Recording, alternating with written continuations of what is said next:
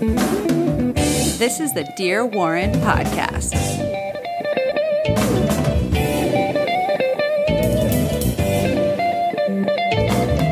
Feel comfortable? Yeah. All right. So I believe it's recording now. And I'm going to say welcome to Dear Warren podcast. For any new listeners, any returning listeners, thank you and welcome. Backseat parenting.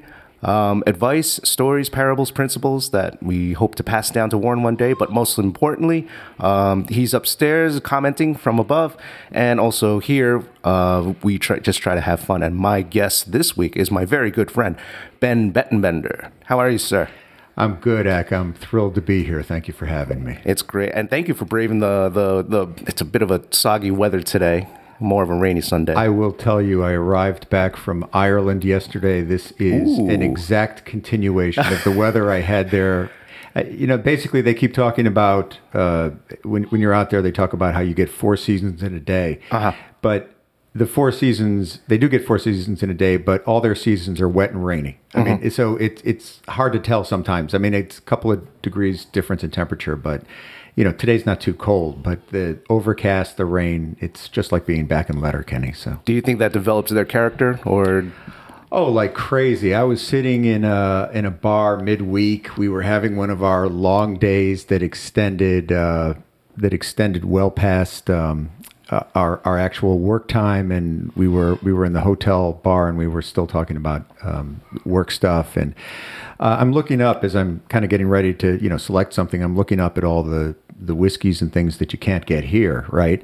And one bottle struck me right away. It's called Writer's Tears. So I felt like that's the quintessential Irish, whiskey. It's it's kind of tells the whole story of their temperament and how they react to the weather and everything else. So I thought that it does affect them. Great folks though. It's always terrific going out there. Did you have that?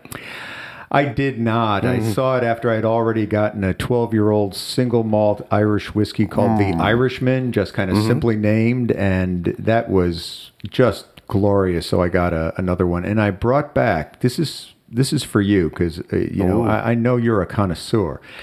So I dabble. Every time I come back, I bring back, as I mentioned to you last time you were over, I bring back, an Irish whiskey that I can't really find too easily in the States, or I can't find it all here in the States. And I was in the Dublin airport yesterday, and in the Dublin airport, they really know how to sell whiskey, right? So you go up to the stands, and they have the bottles out there, and it's just like, let's start pouring. And so it's a little early for me. It's still, it's like 10 a.m. So I try to keep it just on a conversational level. But then this woman who's talking to me about the whiskey starts talking about the peatish quality in the finish. And I said, okay, you got to stop. I don't know. What do you mean by that? And she says, well, we fire it with peat. There's actually a whole kind of school of Irish whiskey making that involves finishing it with a peat fire. And she says you'll get a very smooth initial taste, but as you get that finish on the back of your tongue, you're going to taste the peat. And I said, oh, okay, I got to try this. And it was exactly as she had described. I mean, it started out ultra smooth, as Irish whiskey always does. And then it suddenly, this is going to sound like I'm knocking it, but you suddenly tasted, it was almost like dirt on the back of your tongue, but it was glorious. I mean, I really can't describe it. You'd have to try it, but you will try it. Awesome. I brought this back. It's called the Connemara. It's 12-year-old single malt, and it's a peated whiskey. And you have to try it to really understand it. But it was a lot of fun. Warren, you can try this in about 21 years. You're still sticking to what he's transitioning off a formula right now. He'll have it in a bit, but as you should know about your dad, he dabbles in a bit of. I do a bit more like bourbons. I think I came over to your place one time and I showed you like one or two, and you just went running with it, and you totally surpassed what I knew or I was drinking with bourbon, and you just really started introducing me to a lot of different ones as well. I don't know if that's true. You're being humble, but yeah, I absolutely give you credit for kicking off the current sort of. What was that? I think it was Angel's Envy. I think it was Angel's Envy. Else. Yeah, Angel's Envy. In fact, I was in Denver last year, and My wife's sister and brother-in-law are out there, and they always take us out. They always show us a great time. I mean, we'll fight over the checks once in a while, but usually they do something that's very indulgent when we come out. And so I said, listen, I'm not going to even fight with Jose over the dinner checks. I'm just going to go and get him a good bottle of bourbon. And so we went and we picked up a bottle of Angel's Envy, and you absolutely steered me to this. You brought some over one night for one of our fight nights, and he could not stop talking about it. Awesome. I mean, Jose's a chatty guy. He's like the sweetest. He's one of those people, you spend half an hour with him and you just feel like you've known him your whole life. I mean, he's really easy to get to know. He's really just very entertaining, very, very dear guy. But we the rest of the night was just every few minutes was interspersed with comments about the bourbon. I mean, he was so excited about it. So I owe you not only for turning me onto it, but for my being able to pass it on to my brother-in-law as well. Man. Coming over and you showing me all these new ones, and I'm just like, Ben, like after like the fourth or fifth taste, I'm like, I can't give you a nice base level judgment because I'm gone. Delicious. Yeah. Were you ever, I know we started with bourbon. Were you ever a beer drinker? Oh, I drink beer. Yeah. I mean, I did. Honestly, I'm more red wine than anything else, right? So I describe myself as, an old Italian man because when you grow up with an Italian mother, you feel Italian, right? Because all the food, the kitchen, everything, it's Italian. And, we always had the bottle of red wine, and even as a little kid, I mean, you're wise not to let Warren start with the Irish whiskey, the bourbon, until he's a little older. So I can start with the red wine, in other words. But they kind of did in my family. Okay. They had tricks, right? So I kid you not, they would put a bowl in front of you, and they would put some water in it, and then they would pour some wine in it, and then they would give you crumpled up pieces of Italian bread. And as this kids, we're 4 or 5 years old, and we would dip the bread into the wine and water mixture and eat that, and it was wonderful. I will say too, I never kind of got into that phase when I hit 16, 17, 18, started going to parties where I started to try to outdo everybody in terms of drinking either. I mean, I just felt kind of like it's just something you do. Will Warren get blasted on wine bread? I never got blasted. I mean, they diluted it. But what you do is you sort of develop a taste for it, and it felt like you were developing sort of a sense that this is kind of a normal thing, I'm only semi-busting your chops with that because I did hear from, I think it was one of my college professors growing up where they traveled to France, and that's what the French would do. They would give to their children, or as they're growing up, like good, like 50-50, like 50 water, 50 wine. Exactly. Just to start getting them used to it. And that was an Italian thing too.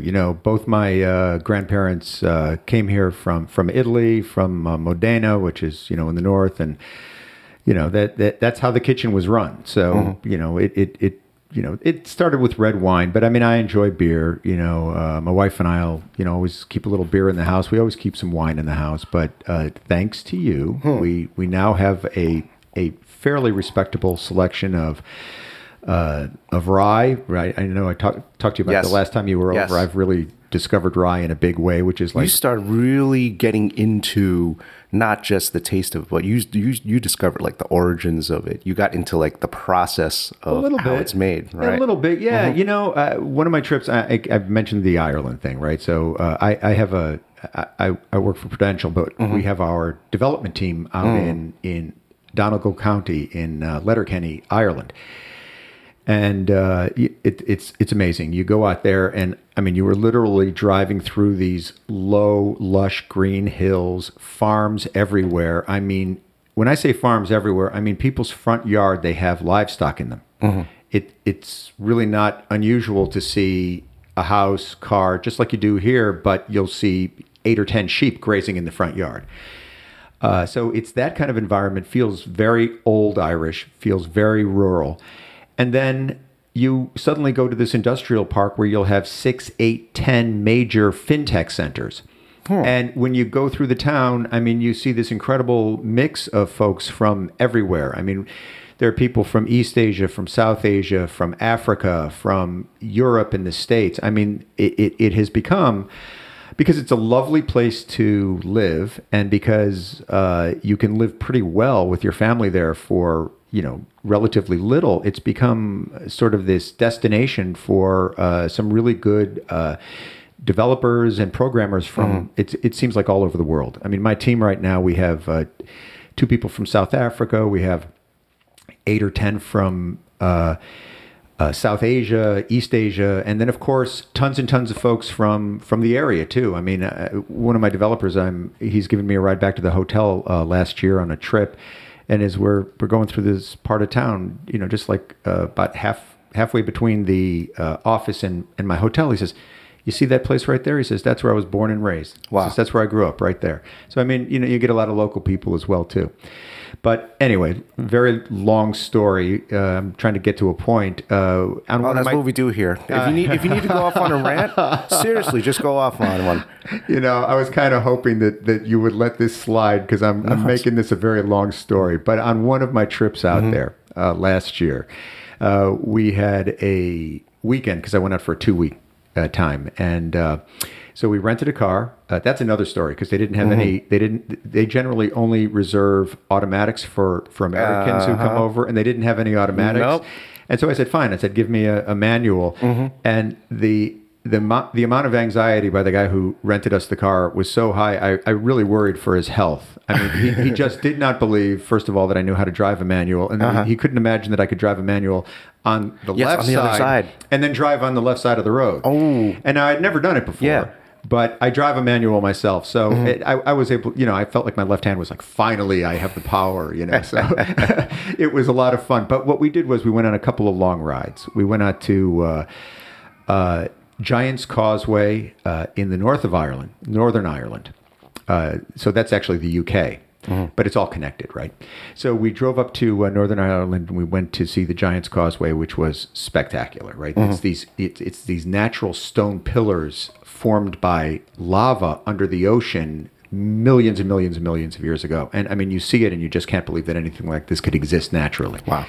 But just a few miles from there, they have the original Bushmills distillery. It has been in the same building since Shakespeare was writing plays. Bushmill, is that Anheuser-Busch? Is that the same thing, or this is something else? Bushmills is maybe the oldest distillery in all of Ireland. Wow. Yeah. So I'm confusing that with Budweiser. Yeah. All It's right. not Anheuser-Busch. This is well before. Yeah, this is Bushmills. And so we did a tour of the distillery, and this was not long after you kind of started me on my new interest in sort of the the grains, and they didn't take you through some tourist section. They took you through the actual distillery, so Nice. you got to see the alcohol in all its sort of various stages, from the original mush sitting there to when they dry it out. I discovered that the difference is that they air dry as opposed to fire, which makes the whiskey much smoother, right? With the barley but then it became like this little mini course that ended with a lot of drinking at the end of it. So it was a lot of fun. But so I got that sort of deep dive into whiskey making with that trip, and it's fascinating. Anything done really, really well is fascinating when you break it down. Oh yeah. I mean, I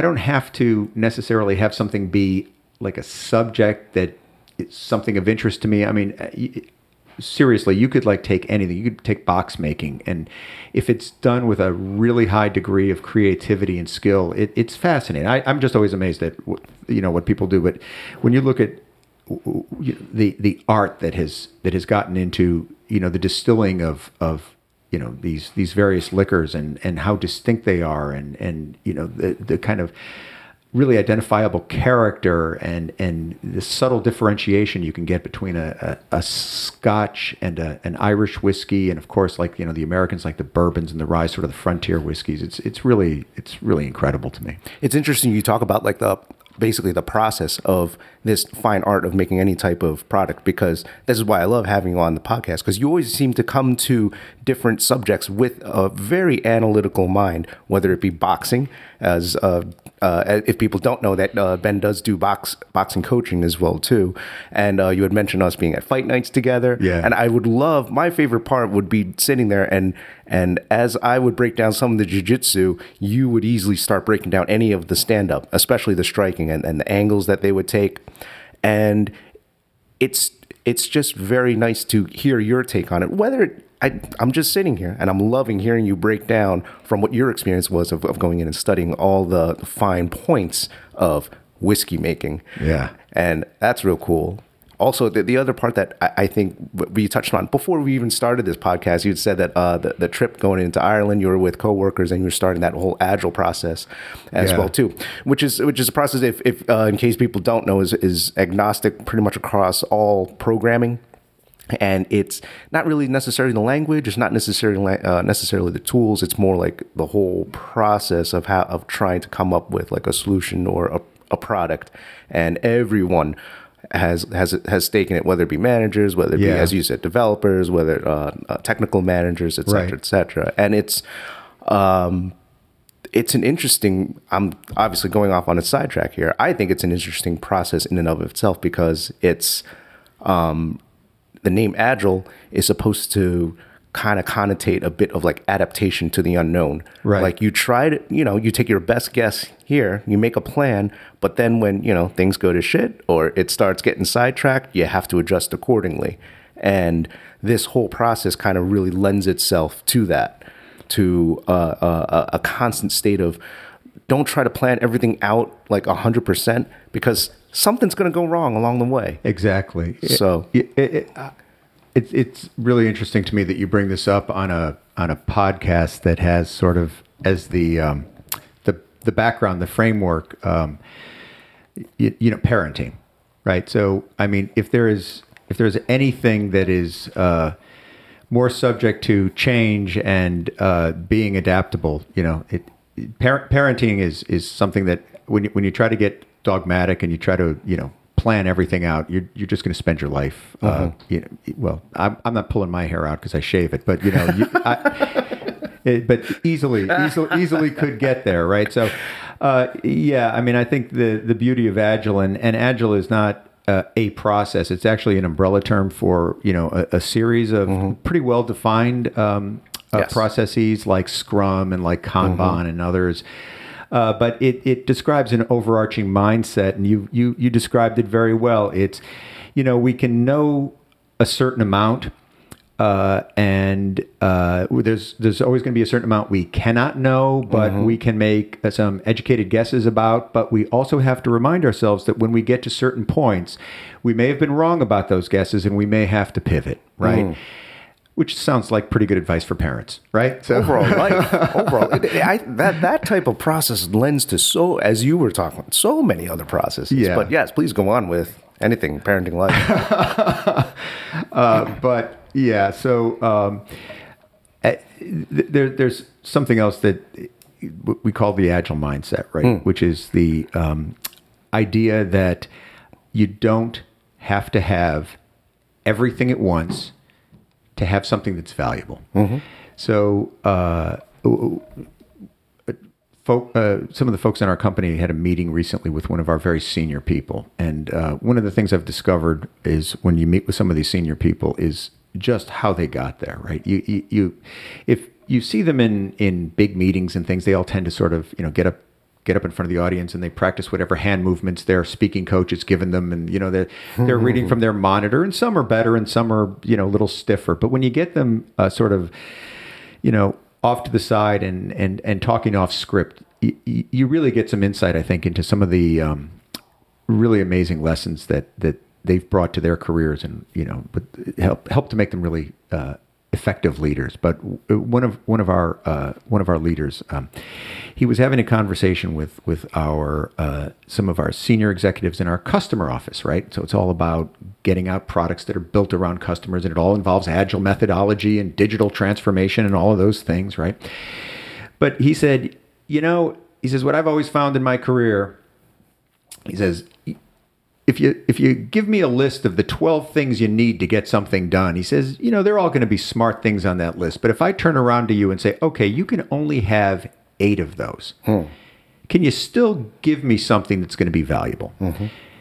And invariably the answer is yes, right? You think everything's equal weight, but when you really look at things, and this is again, I'm going to just make the connection right now rather than waiting until the end. This is parenting. I mean, as I've been through.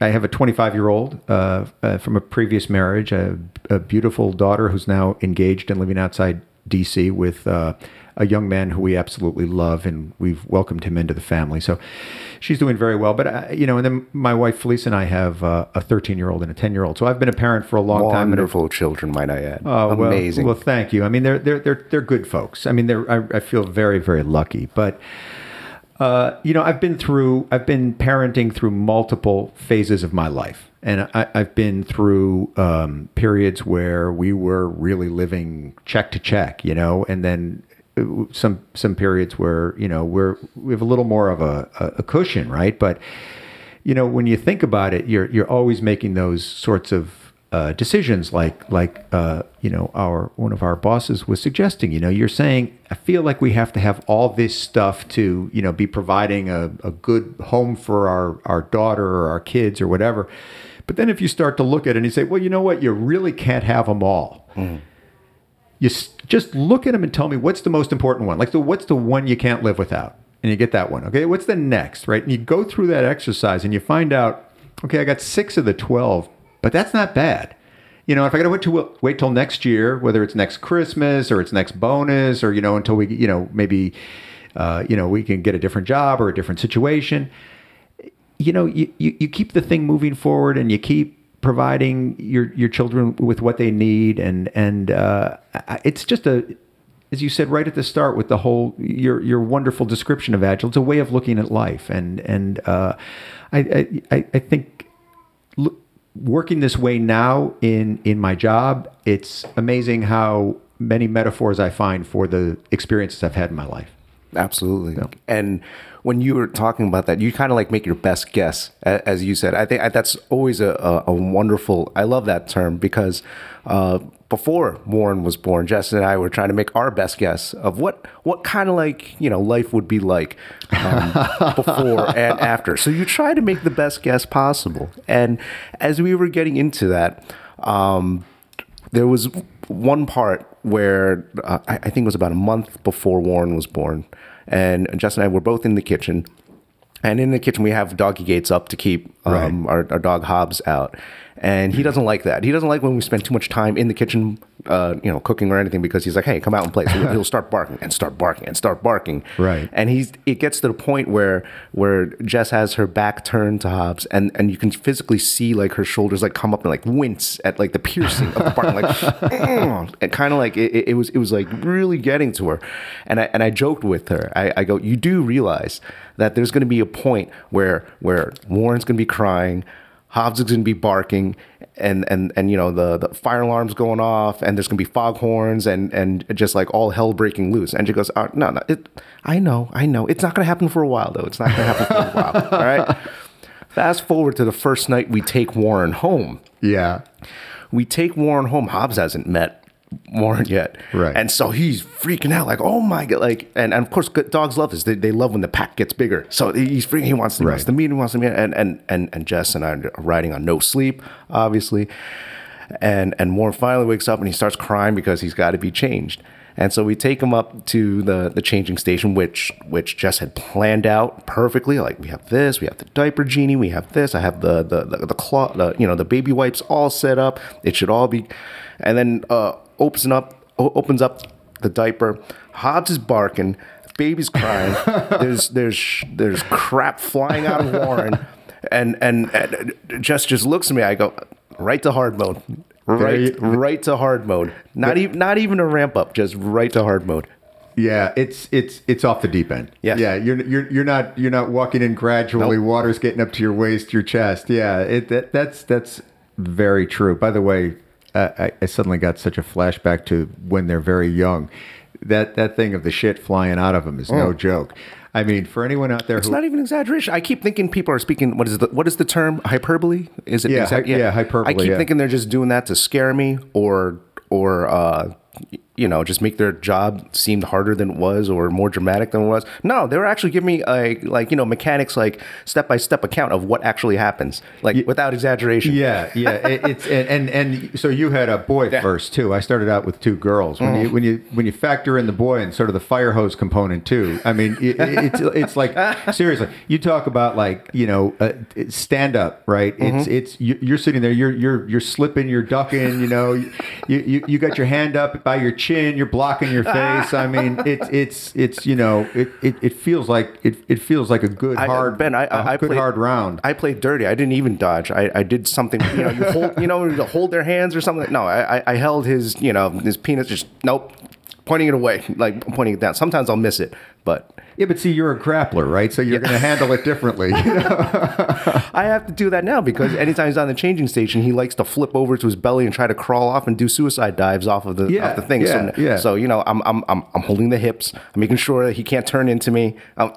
And weight, I mean, I classman weight. Fortunately, you won't be changing his diapers then, but this kid's going to be like crazy jiu-jitsu skills in a few years. It's so. That and striking, right? Because he's got Jess's taekwondo as well too. Yeah, you guys. Well, see, that's the thing. He's got both sides of the coin. You got two really, really high level, and she's no slouch at jiu-jitsu either. I mean, you guys same rank as me. She's a brown belt now. Yeah, too. I know, and that's why I'm actually kind of surprised at her pretending like she gets, flustered with things going. I mean, I've seen her on the mat, in tough situations, and she's just as calm as can be. But she's got that sort of martial artist.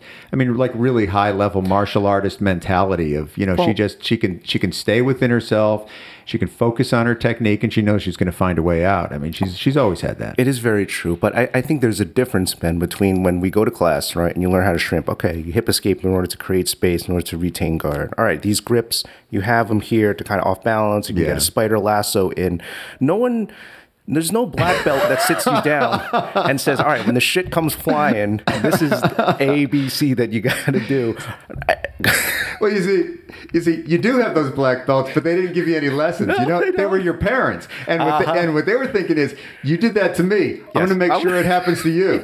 I'm not going to give you any lessons because that's my victory, is when you're getting hosed, 30 years from now. Yes. So... those black belts are laughing. So there's no. It's all what is it? Learning by doing. Yeah, there it is. Basically, what we had to do. And I think the other great advice I got too was that prior to Warren being born was that Warren, your mom and I, obviously we as the internet age type of people, reading as many articles on the mom's side, on the dad's side, general parenting, right? The book What to Expect When You're Expecting, always a classic, whatever material. And I remember one of my other friends, John, he has two daughters. And I remember asking him during a barbecue one day because he had handled two of them very well. And I asked him, so, what kind of advice would you give me? Just what's your best advice? And he's doing this, and he did it without even flinching. He's just grilling at the same time. He goes, oh, well, you read as much as you want, you watch as many YouTube videos as you want, you research it, and then the day comes, and you just kind of throw it all away and wing it. Exactly. Yeah. Amazing advice, and that seems very, and it just echoes every other day, that kind of advice just echoes. But in a way, you're probably doing your kids a favor with that too, right? I don't know if there's real truth. I mean, I don't interact with parents who hover over their kids in playground, but I know this whole concept of the helicopter parent, but I do know a lot of parents who get bent out of shape about every little development. And I don't know. Everybody has an opinion. Oh, that's horrible, or that's great. I do think that there is a certain amount of oversight that you have to provide as a parent. You know, you have to make sure that they get to bed on time, they eat right, you know, that they do not play with knives when they're little, right? I mean, really? Yeah. Okay. Okay. We'll catch up on this later. We'll have a quick conversation before I leave. I have a checklist I brought, but the thing is, at the same time, you got to have your kids feel like, you know, they're kind of carving out their own path. They're learning things too. And, you know, having that sort of attitude, you know, where it's just like, you know, you read all this stuff and you know it.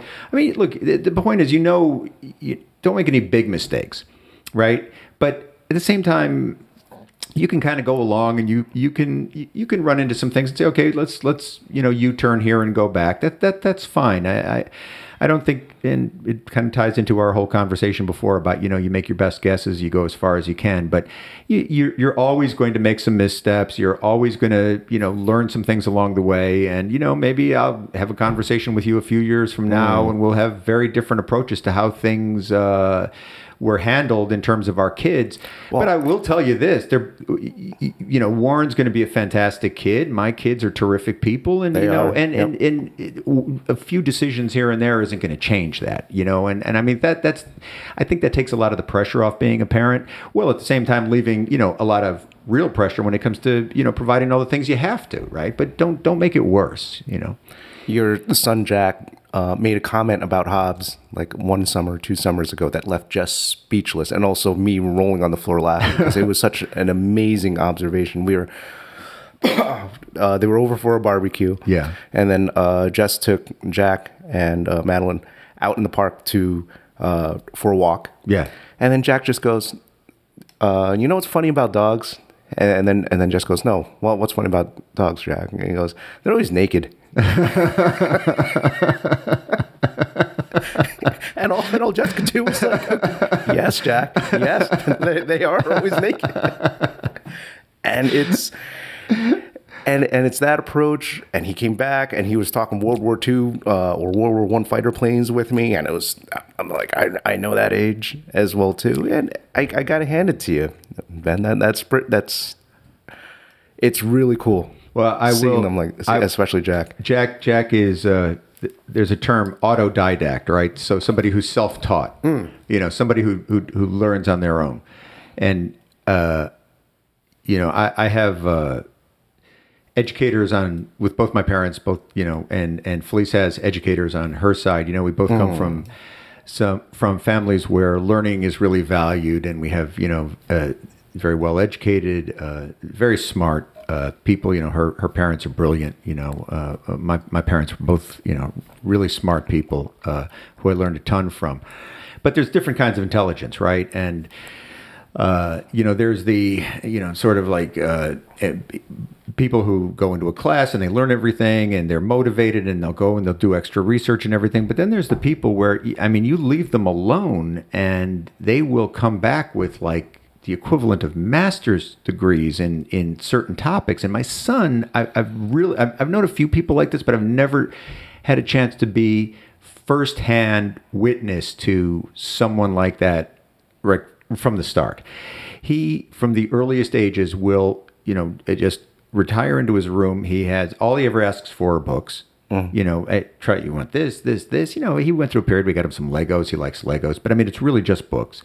And then he sits there and he'll read them over and over and over again. And I would have been completely shocked if I hadn't met Felice's dad. I mean, this is, you know, temperamentally, he is so much like her father. And her father was, you know, this just very organized, disciplined sort of person who, you know, really felt like sitting around and, you know, doing nothing or just watching TV was sort of a waste of time. And it was always like, well, let me look into this, let me look into this. And he always wanted to learn more. And Jack is, John, we call him Jack. He's absolutely that type of personality. Now, my 13-year-old daughter takes after my father. I mean, she's very bright, but she's, you know, she wants to go out and, you know, be hanging out with her friends, and she's very social. And, you know, it's funny. They're very similar in a lot of ways. They meet in the middle on a lot of things, but they absolutely favor one or the other side of the family. So That's good that you see the personality difference as well too. Do you think, as far as you said, that you could leave them alone, and then kind of like that quote genius, or in a way whatever that intellect, you just let it flourish, and then you just let that kind of like creative seed get planted, and then everything just kind of like grows from there. Do you think it? Do you see anything in the current education or the way it goes, or in the past, where they've attempted to either discourage that, or are they moving towards that, or have they realized that type of intelligence as well too, and cater to it? What are you seeing? You're talking about like in their schools and things? Our schools are. I think they do a good job. It's really a challenge. As much as. And listen, we spent years advocating for a better, more defined, gifted and talented program, and we've along with a lot of other parents in town, feel like there are some kids where you want to you don't want them to just kind of go up to the edge of what they're teaching everyone else. You want to challenge them and push them. I mean, I always compare it to sports, right? So there's no one in their right mind who would argue that the way to develop like a really top-notch football program or basketball program or tennis or volleyball program would be to go up to the point of challenging the kids where most of them did okay, and then stop there and really just sort of ask the kids who were capable of doing a lot more to just sort of hold back, right? It's insane, right? We automatically separate out the more gifted athletes, the more skillful athletes, and we give them additional challenge, right? And then they become better and better, and we probably go through several levels of sort of, separating out the more successful and putting them up against even higher levels of competition until we've kind of had that sort of crucible effect, right? We've separated the gold, right, from the base metals, and it's no different with I think academics. I think the truth of it is that our public school systems, we don't have the same mechanism for doing that we do in some of our athletic programs. Because, I mean, athletic programs aren't mandated for everybody. Academics are, right? So it's a long-winded way of saying that I think our schools actually do an excellent job of giving a good foundational education to all the students. They provide some additional programs, and my son and my daughter have both benefited from some of the really cool things that they've done that they make available for kids who want to sort of go further. But I would say that the way Felice and I view it is that there's a certain point where you can't ask the schools to do all that. I mean, really, in a perfect world, and I know in some countries, you look at Finland and you look at, South Korea, and you say, well, they're doing it there. They're challenging them there. They are, but that they have the infrastructure. They have the educational infrastructure. I don't think it's fair to turn to, the schools as they're currently configured and say, just do more, right? I mean, you got to give, you have to commit to that as a society. And it's not fair to blame it all on them.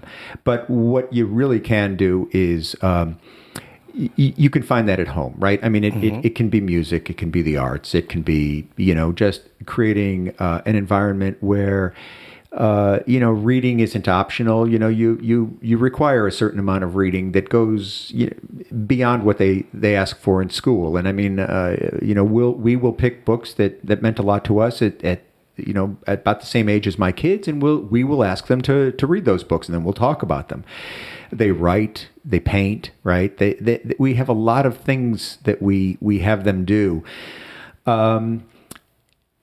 Is that better or worse than getting it in school? I don't know, but I do know that when I kind of look at the lessons of my life, I would say probably more of them were learned at my parents' dinner table than were learned in school. I mean, I got a lot out of school, but I got a lot from interacting with, two very bright, engaged people who were also very interested in my development. And, as mentioned to you before we sat down here today, the very very fact that you're doing what you're doing, you guys, and I mean, we knew this going in about the two of you, but you're already those kinds of parents, right? You're looking to inform and challenge and engage your son, and just your desire to do that is going to have probably as much of an impact on the person he ultimately becomes, and it will be just as informative of those life lessons that he keeps going back to as anything he's going to learn at school. I appreciate that, Ben. On the flip side of that, what do you think, in your opinion? Because we started to talk a little bit about, like, parents that push too hard, or helicopter parents. Yeah. What do you think is the point where it's too much, in your opinion? I don't know. I don't want to.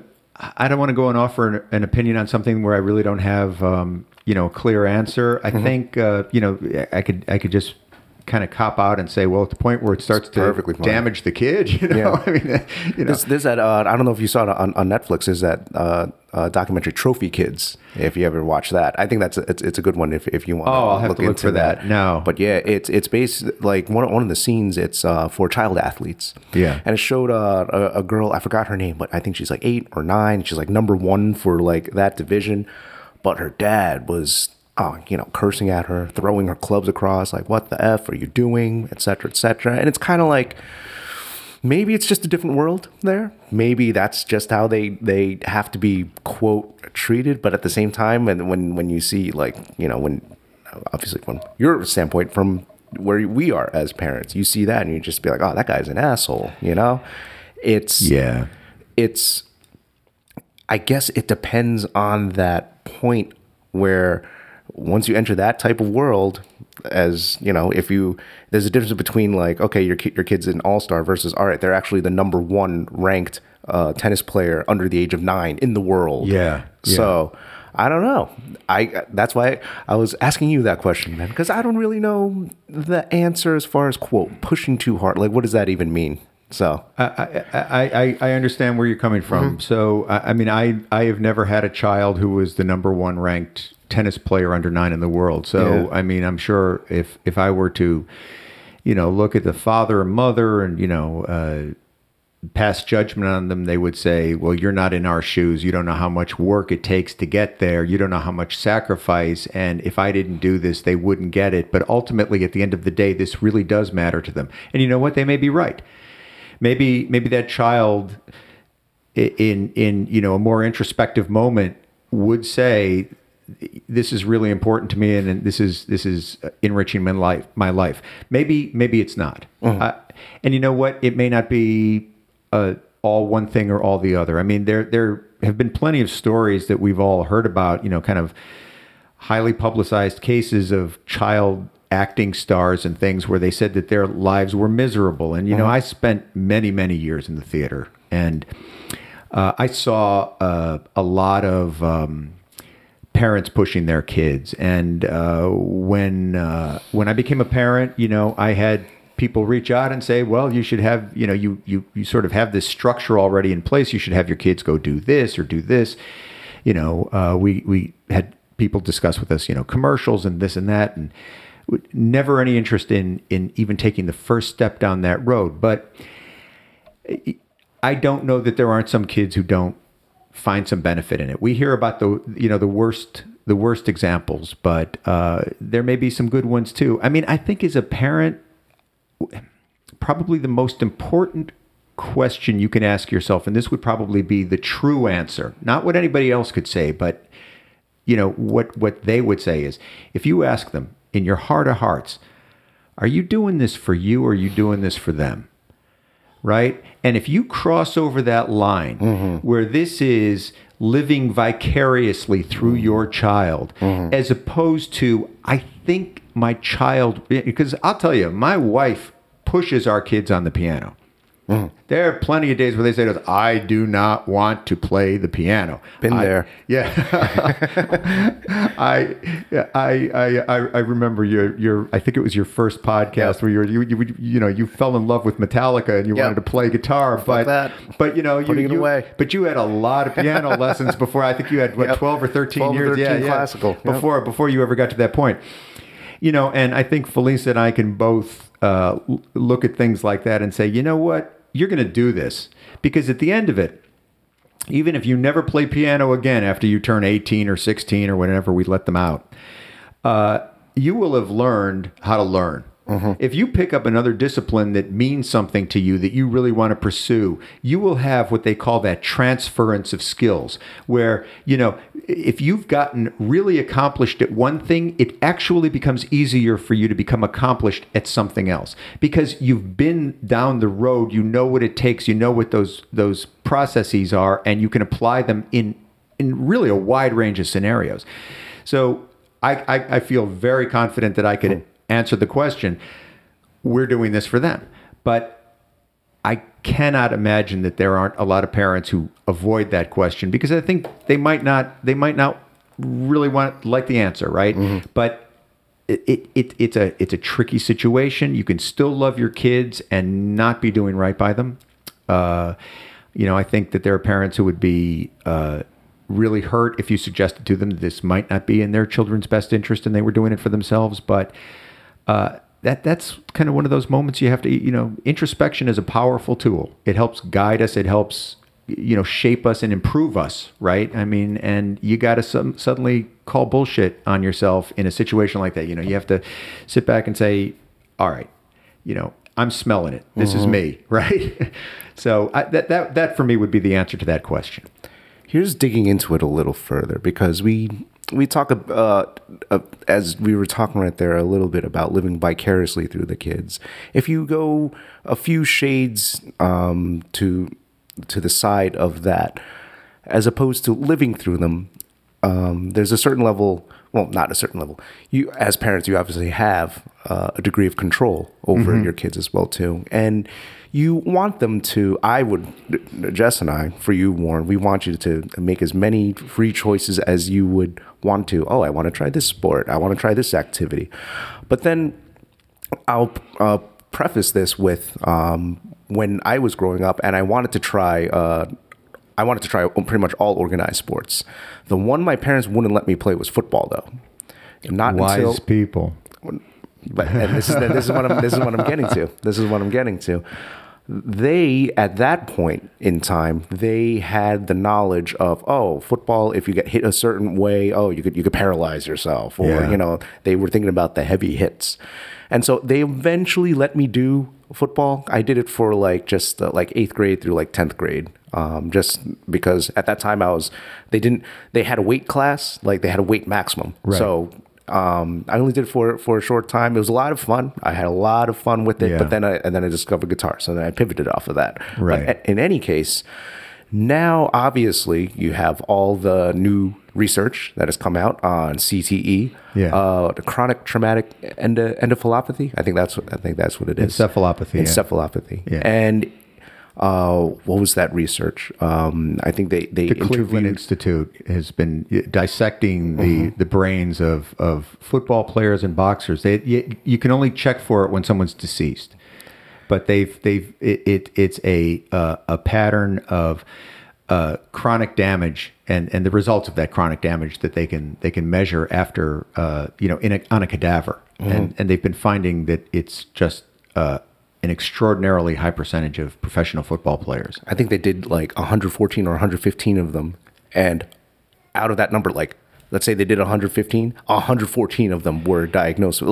That's a high number. Yeah. And I mean, I will say that I read one disclaimer on that statistic, and it's fair, which is that and I think it was about 115. I think you're pretty close, if not exactly on with that number. But they did say that these were cases that had been submitted to them to be examined. So clearly there was already an indication in those people's lives that there was a very good chance that something was wrong. And we don't know if we just went and did the same examination of all players across the board, if we would find the same percentage. But the authors actually stipulated to that in their findings. But at the same time, they said that this does seem to indicate that it's an extraordinarily high percentage. And the other thing they're finding, because they're examining cadavers of all ages, is they're finding that from high school on, they are starting to see the effects of this. And I mean, it's not just football. I mean, football probably has the greatest, pounds per square inch impact that you're dealing with. But I love boxing dearly, but I'm working very hard to train people in boxing without their taking a punch in the head, right? Yeah. I mean, if they want to spar, they can spar, and then we try to make sparring. Like, I am not a fan of gym wars. What are gym wars? Where you just put two people in and have them like beat the living crap out of each other, right? I truly believe that you can train for an actual fight, never going more than about 70%. Striking. Yeah. In fact, I think, and if the recent spate of injuries that have canceled main events is any indication, I think I probably have some evidence for what I'm suggesting. People, and almost all the time, somebody says, well, they just got into this, this thing in the gym, and the next thing you know, they were like blasting each other and somebody's injured, right? But we try to instill, even for the people who choose to spar, we try to instill sort of a 50% limit on shots. And make it more technical. I try to carry over what I can from how jiu-jitsu is trained. I will say that jiu-jitsu has one thing going for it that probably makes it, the most effective martial art to study. And it's probably not what a lot of people would think I would identify as the differentiator, but it's the tap.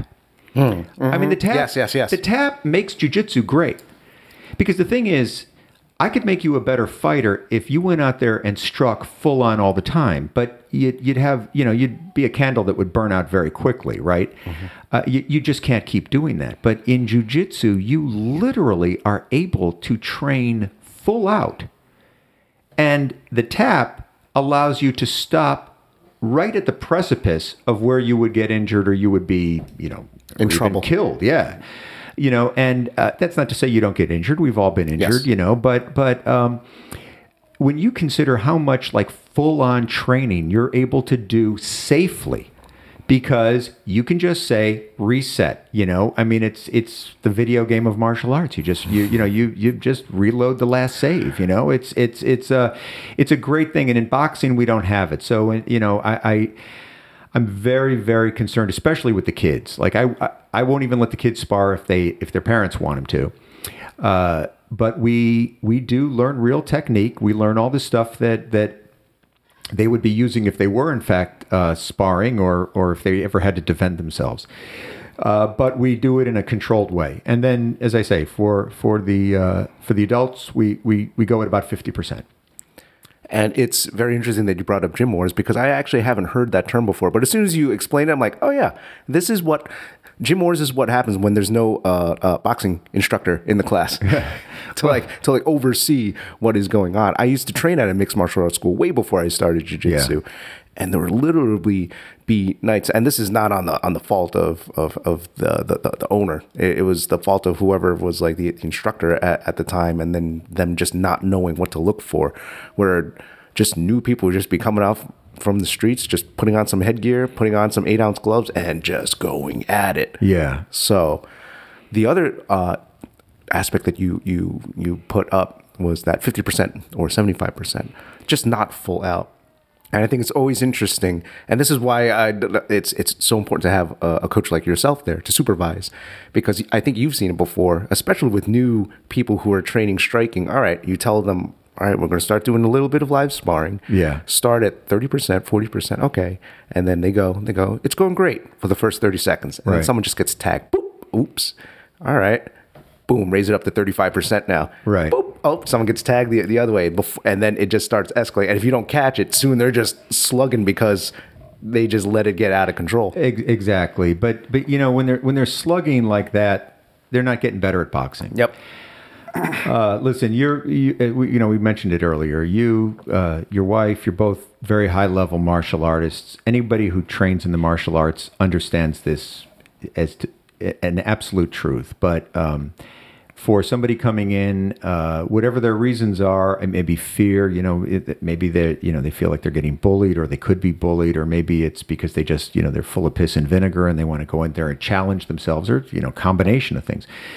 But, for people coming in, they'll usually have something driving them. And if they're put in a situation where they now feel like, for whatever reason, it's like, okay, it's go time, and I have to defend myself, or I have to establish myself, I have to, I have to dominate you, or whatever it is, or not die, whatever the motivator is, they sort of go into sort of that lizard part of their brain, and they are pushing an agenda that has nothing to do with refinement of technique and improvement under stressful circumstances. And that's really, as martial arts instructors, that's what we're trying to do, right?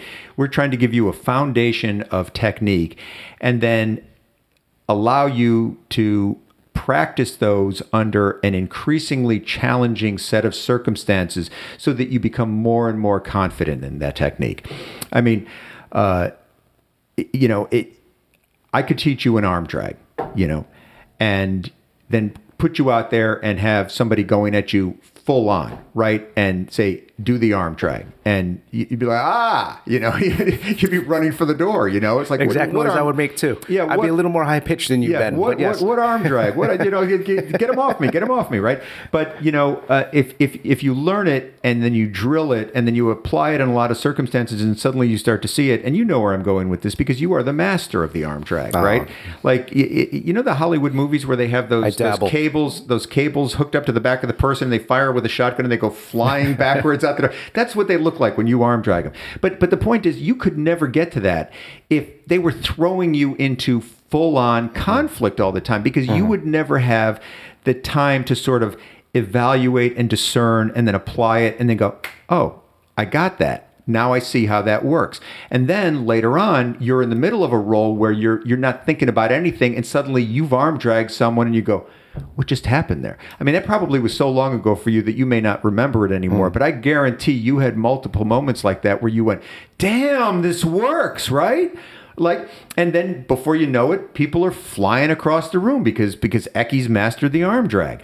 But this is a tough thing to sell to people. It's, don't go out there and worry about how you're doing. Go out there and practice what we taught you. And it requires you kind of get humble. And if your sort of objective is to come in and have everyone go, damn, you got some hands. You could throw, I mean, people come in there looking for validation, right? That kind of person is going to have to either change their approach, or they're going to have to find another gym, because they will hurt people. They will drive you crazy. And it's kind of antithetical to what we're trying to get across when we're asking people to be technical. We were going over, I forgot which podcast it was. It was either the most recent one, or we were talking about how, that is a selling point of martial arts, especially jiu-jitsu, where it says, it's supposed to, there's humility. It's supposed to suppress the ego, or at least make it go away. And I'm sure you've found it over the years, man, that like, it's a good message. But sometimes it just doesn't work. Sometimes you just get people who come in there, and I think I might refine that and be like, if they're open to it, eventually they could possibly become more humble. I know it chilled me the fuck out when I started training. But some other people, I say sometimes it enhances it. If normally if they're an asshole coming in, they'll be more of an asshole coming out, and you just can't really change that at some points. It's not the magic bullet, as I'm sure you've probably seen with boxing as well too. Yeah. So you're 100% right. It is in a lot of ways kind of a personality amplifier. Mm-hmm. I will say I have seen people who have come in though and were willing to make concessions based on the sort of the feel of the gym. What I mean by that is, if you come in, and I've been in like a lot of different martial arts gyms over the years. I did Taekwondo for many years. We did what we called full contact karate way back before. This was back in the 70s. This was before we had, UFC or anything like that.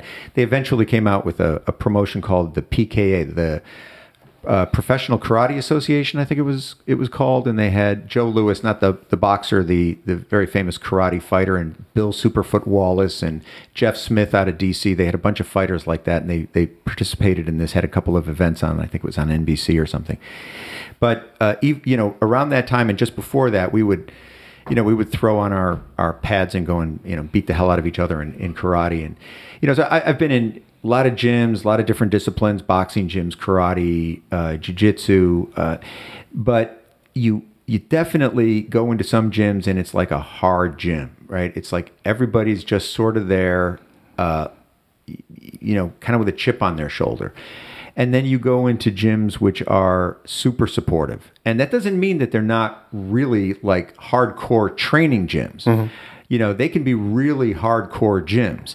But you feel like the message is right, the process is right. It's about the technique. It's about applying it under controlled circumstances. Challenging but controlled circumstances. And I think if you go in there with a chip on your shoulder, but there is a part of you, to your point, that I'm kind of making the converse of your point. You were saying sometimes it's not, but if it is there, yes, and you haven't been really confident enough to let that sort of go. If you go into a gym where you see people working that way, and it's like, come on, brother, come over here, let's roll. I'll go with you. I'll go. Just tell me how hard you want me to go. And I mean, you can get people to sort of like let down their guard and start to train the right way. But absolutely. You're absolutely right, though, man. If it's not there, I mean, yep. I mean, back at Mike's, there were a couple of nights where Mike went and just like had to whip someone's ass because they were like knocking people around. And once in a rare while, they'd come back the next night. Maybe we had a convert, but more often than not, we had somebody who just walked out of the gym because they just wanted to bully people. Yep. Going back with the conversation, I think it started with an initial foray into CTE. Mm-hmm. As we were saying, with you can only probably do so much when you let your kids do. All right, yes, go ahead and explore that. Go ahead and explore that. And like I said, my parents had to put a cap on me for a while when it came to football, or anything like that. Do you think, especially with the newfound knowledge and everything coming out, what do you think the direction will go as far as like for signups for, let's say, even Pee Wee football, knowing kind of like, here's the thing that kind of like really irked me when I started hearing more about it and seeing these studies, because you hear it about in the NFL, professional NFL, and then you realize, all right, NFL, that's like the highest level. Yeah. They've been doing this since they were probably the Heisman Trophy winners. They've been doing it since college. And in order to get into the best college, they had to do it since high school. And it had to be one of the best in high school. They had to be one of the, probably in a prep school, and then Pee Wee. And then you think, all right, accumulation of all those games that they played. And then you realize, oh my God, all the scrimmages that they had. Oh my God, all the practices that they've had. All since, I think Pee Wee football, you can start from 9 years old? And sometimes they do practices in the summers. I remember I used to do 2-a-days, sometimes down Midwest or in the South where it's like football is religion down there, 3-a-days. And it's not even like you get hit. You probably get hit less in an actual football game than practice, because in practice you have lineman drills where like, all right, line up, boom, go, just keep going. And they had this one drill. I remember it knocked me out. They set up a bunch of slots, like they put a bunch of cones, and in between each cone was a lane, and it was linemen versus the backs. Yeah. And so I was one of the backs because I was one of the smaller guys, and I run through, and I have to choose one of the slots and try to just get through, put my head down, and just go through. And this was in high school sophomore JV, where now there was no weight cap. So I remember I was like $130 soaking wet. And there was this 200 plus adult right across the way, and I'm just like, all right, I'm gonna use my speed and put my head down. I got clobbered. Yeah. But now imagine that multiplied like I had to keep doing that drill over and over the years. So with all of that knowledge, it's kind of like you want to have your kids like, oh yeah, like all their other friends are doing it, and this is the sport. It's a team sport, and it is actually, there's, it's a community thing, and there's obviously benefits to it with teamwork. But with all this knowledge now of what goes on, what do you do as, in your opinion? I know what I'm going to do as a parent, but what do you think your opinion is going in with the knowledge of that for a sport like football, hockey? Hockey has just as many hits as well too. Even though it's not directly to the head, it's still the hits are jarring enough to cause it. Obviously, youth boxing, any type of youth kickboxing. Yeah. What's your opinion on that or your take? Oh, it's wow. It's a tough subject. Obviously, I love sports that put you in a position where you have to test yourself, right? So, testing yourself always involves some risk. It always involves some danger. And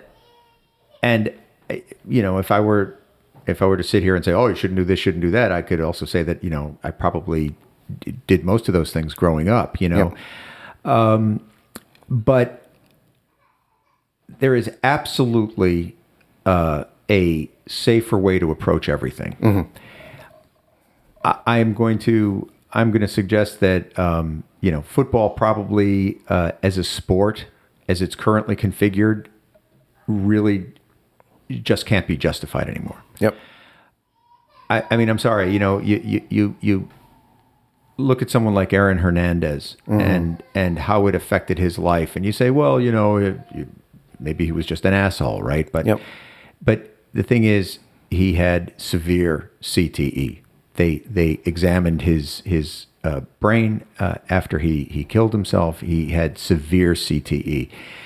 And Junior Seau and others, you hear about these lives that were tortured. I mean, really tortured. What amount of community or feeling like you're part of things, or getting pats on the back, or getting exalted within your high school town? What could possibly be worth a life where you're suffering? And as a parent, like, what would be a valid cost for justifying your kids suffering that way? I mean, I would never want, there's nothing you could say to me that, they would get this and this and this out of it, where I would say it would be worth my child, having suicidal thoughts. I mean, because you're going to a dark place where you're being tortured. Like, what could possibly be worth that? That being said, soccer, you get a lot of head injuries in there. You mentioned hockey, and clearly boxing, and MMA, and various sports. I really do feel, and I'm reading a fantastic book right now, the new biography of Muhammad Ali. And we all saw what happened, and everybody wants to point to those fights. But this is unprecedented amount of research on his life, and they talked to all the people who were close to him through all the camps, and he took horrific beatings in sparring sessions.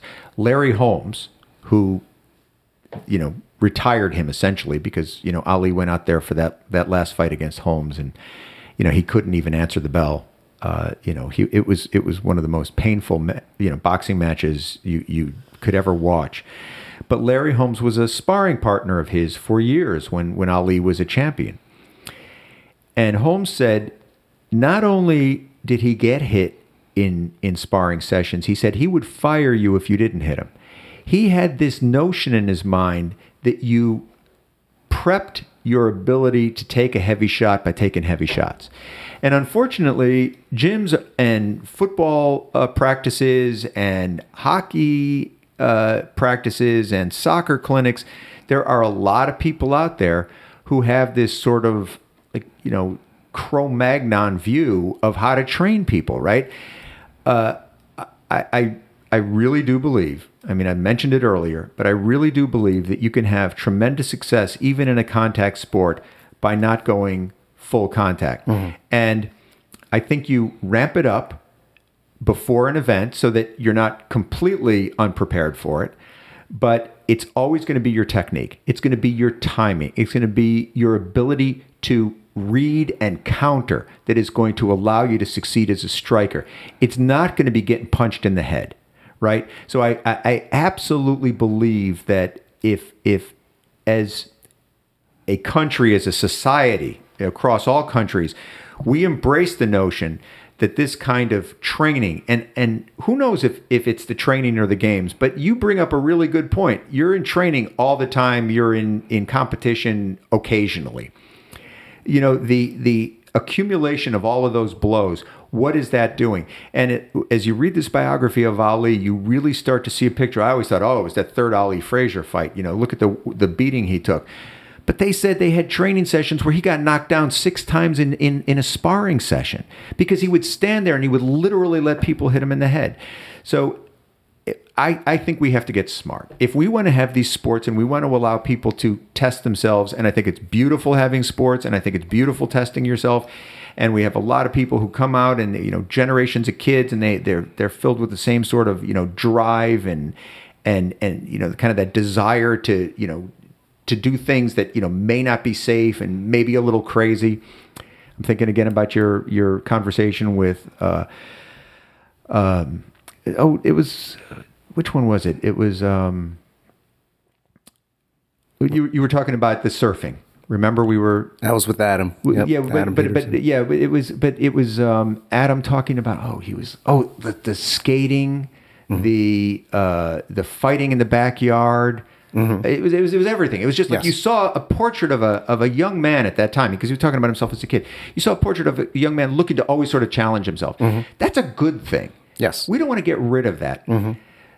But I really do think it's incumbent upon us to say, how can we do this in a way that's safer? How can we say, all right, you know, like, go up to the edge, don't go past it. Let's eliminate, you know, 75, 80% of the shots you're taking in the head. And then let's do what we can in the actual competitions themselves, if it's a little heavier gloves, whatever it is, to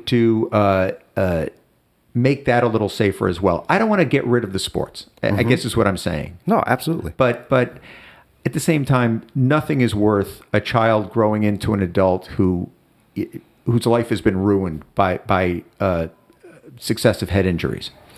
I've talked on a previous podcast of where I've read articles for the argument to go to bare knuckle. Now, the justification for going to bare knuckle for both MMA and for boxing is the result of the type of conservation a fighter would have to have in order to start throwing shots. Like if I made the analogy of, like, if I told you to punch this table as hard as you could right now, you'd probably look at me a little weird and have to, like, adjust, because you know that if you hit this table wrong and at the wrong angle, you're breaking some knuckles, your wrist is going to get jacked. Yeah. And the fact that there's hand wraps, there's 8-ounce gloves, and what's even worse, Golden Gloves boxing, they use headgear, so it just enlarges the target. Yeah, and everyone looks at it like, oh, it's humane because they have padding on, and more it's just concussions. And you remember when we came over that night to watch the fight of what was it? I was asking you, how many shots do you think get landed to the head per round? And then over the course of 10, all right, maybe like around 10. All right, let's say 100. And then over the course of 10 matches, what is that? It's 1,000 shots, et cetera, et cetera.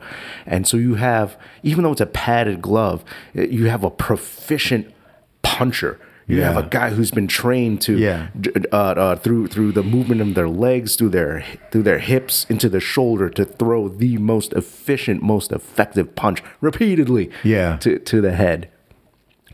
And then even in MMA as well too, that maybe they're not as refined boxers, but they still have gloves on. Really hard. Then you get shredded. You still get shredded. And if you take and then in football, what is it? The helmet, the shoulder pads, and you take someone who's 6'8", 300 pounds, running at you, who can do the 40-yard dash in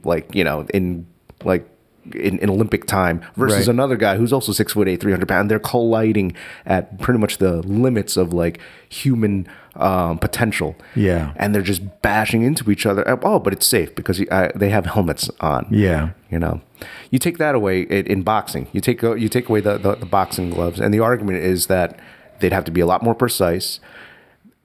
or else I was watching another documentary on Netflix, Ice Guardians, and they were talking about the quote goons or the enforcers that used to fight in hockey. Yeah. And every one of them, all of them, they said, "Oh, I had surgery on this. I've broken this knuckle. Yeah. Blah blah blah blah blah blah."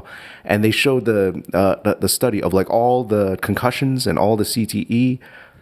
They thought it was 90% due to all the fighting, and they flipped it around where only like very, very little was due to the fighting. A lot of it was due to, like, the cross-checking, the hits into the boards. And it's because, like, when they fight, especially in a hockey fight's even dirtier because they're grabbing the jersey. Yeah. They're tilting their heads. I'm doing it right now. You can hear it in the audio. They're tilting their heads in certain ways. So when they throw a fight, your bare knuckle right on the top of their head, breaking their own knuckles, defending themselves. That if you the long story short is the paradigm that in the public eye, padding equals safe.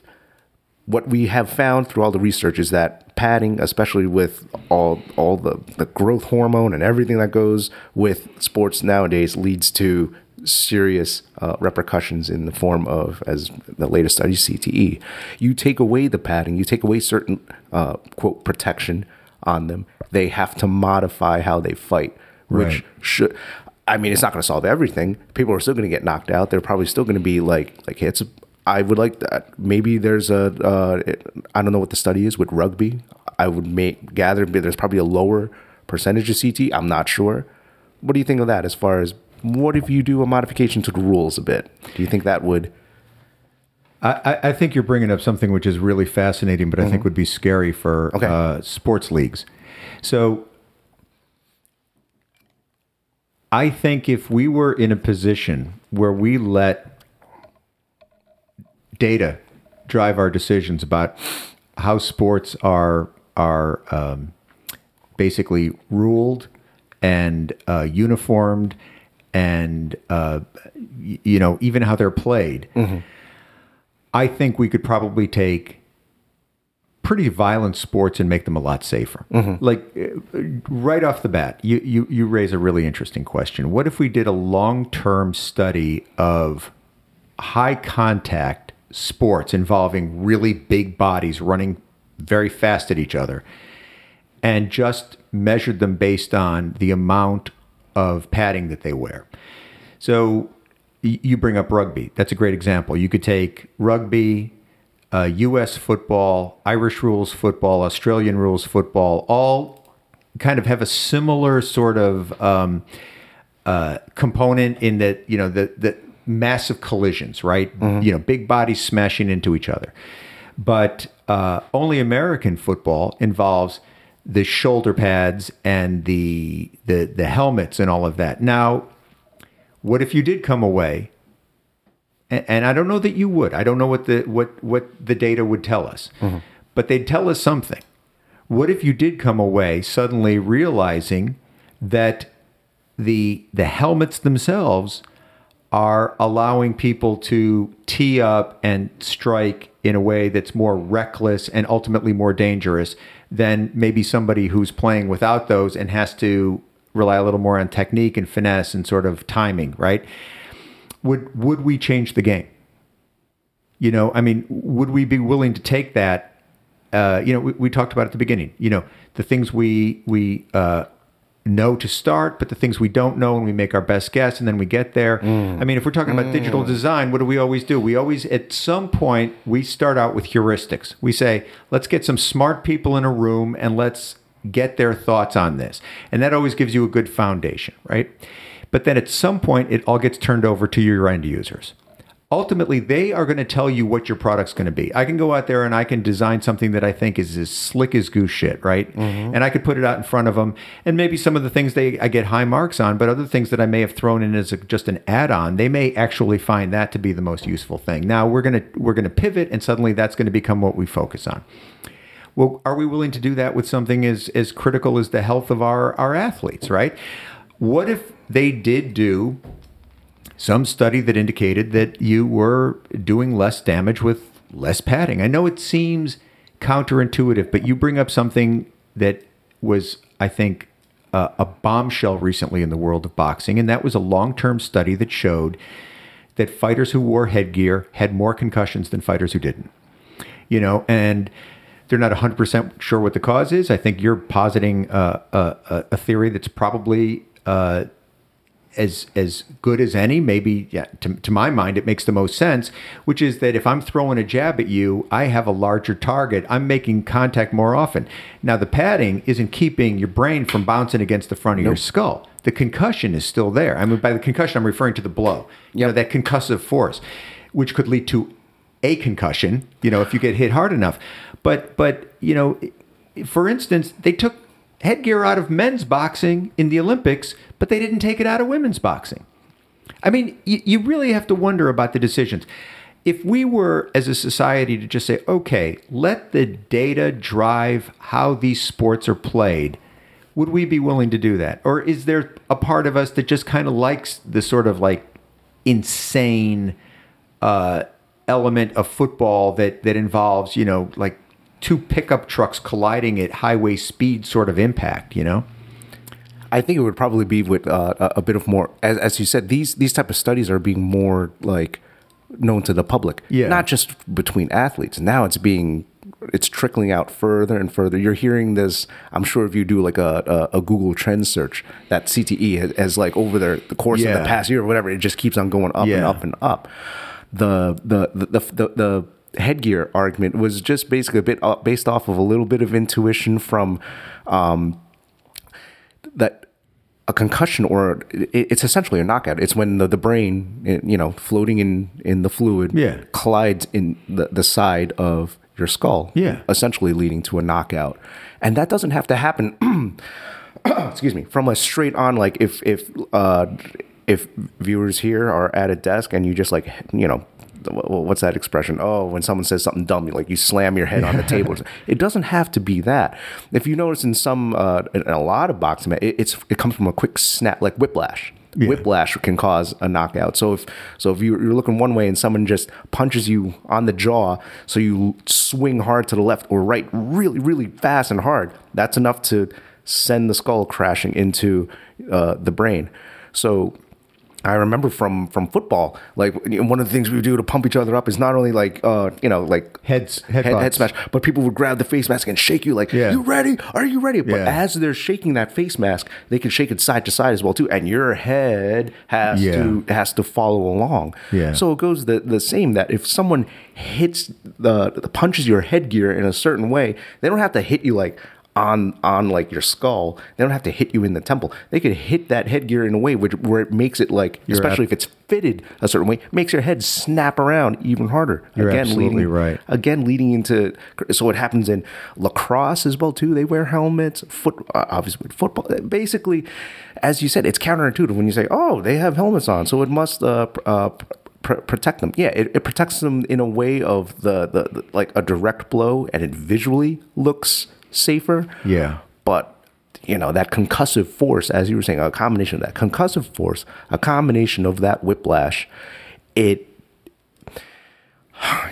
leads to something where I'm hoping that the public gets educated on a little more, because the fact that, I want to see, as you said, like two behemoths colliding. Yeah, but now, like, if we gave you the knowledge that, they do this enough, they're going to be brain dead, like literally brain dead within X amount of years, and you're just accelerating that. Do you really want that? But that's a question we have to ask ourselves. I mean, let's be honest. We would get a lot of people who would say that they are more than willing to risk someone else's brains. Mm-hmm. I mean, I cannot tell you how nuts I get with people being tough guys with somebody else's health. People should be doing this or they should be doing that. It's like, this is them. This isn't you, right? I mean, you're just sitting there watching. You're a spectator, and you're talking about what it means to be tough. If we had, I don't know if you guys listening or, you, Eki, yesterday saw this Ohio State Penn State game that they played last night. It was like one of the great college football games you'll ever see. And it was 39-38. Ohio State won. Huge comeback, and outscored them 19-3 in the fourth quarter. And it was like this amazing game. And I'm watching this thing, and it's funny you bring up all of this because I actually had a thought that popped into my head. Like, if this game were different, like if the rules were different, if the way it was played was different, would this game be any less exciting? Like, if you had a team pull way out in front and then another team come way back and in last minute or so, score a touchdown in front of, 80 or 100,000 fans who are screaming, going wild. And, I'm out of my chair and everyone on TV is like raving about this. Would it be any less exciting if it were safer?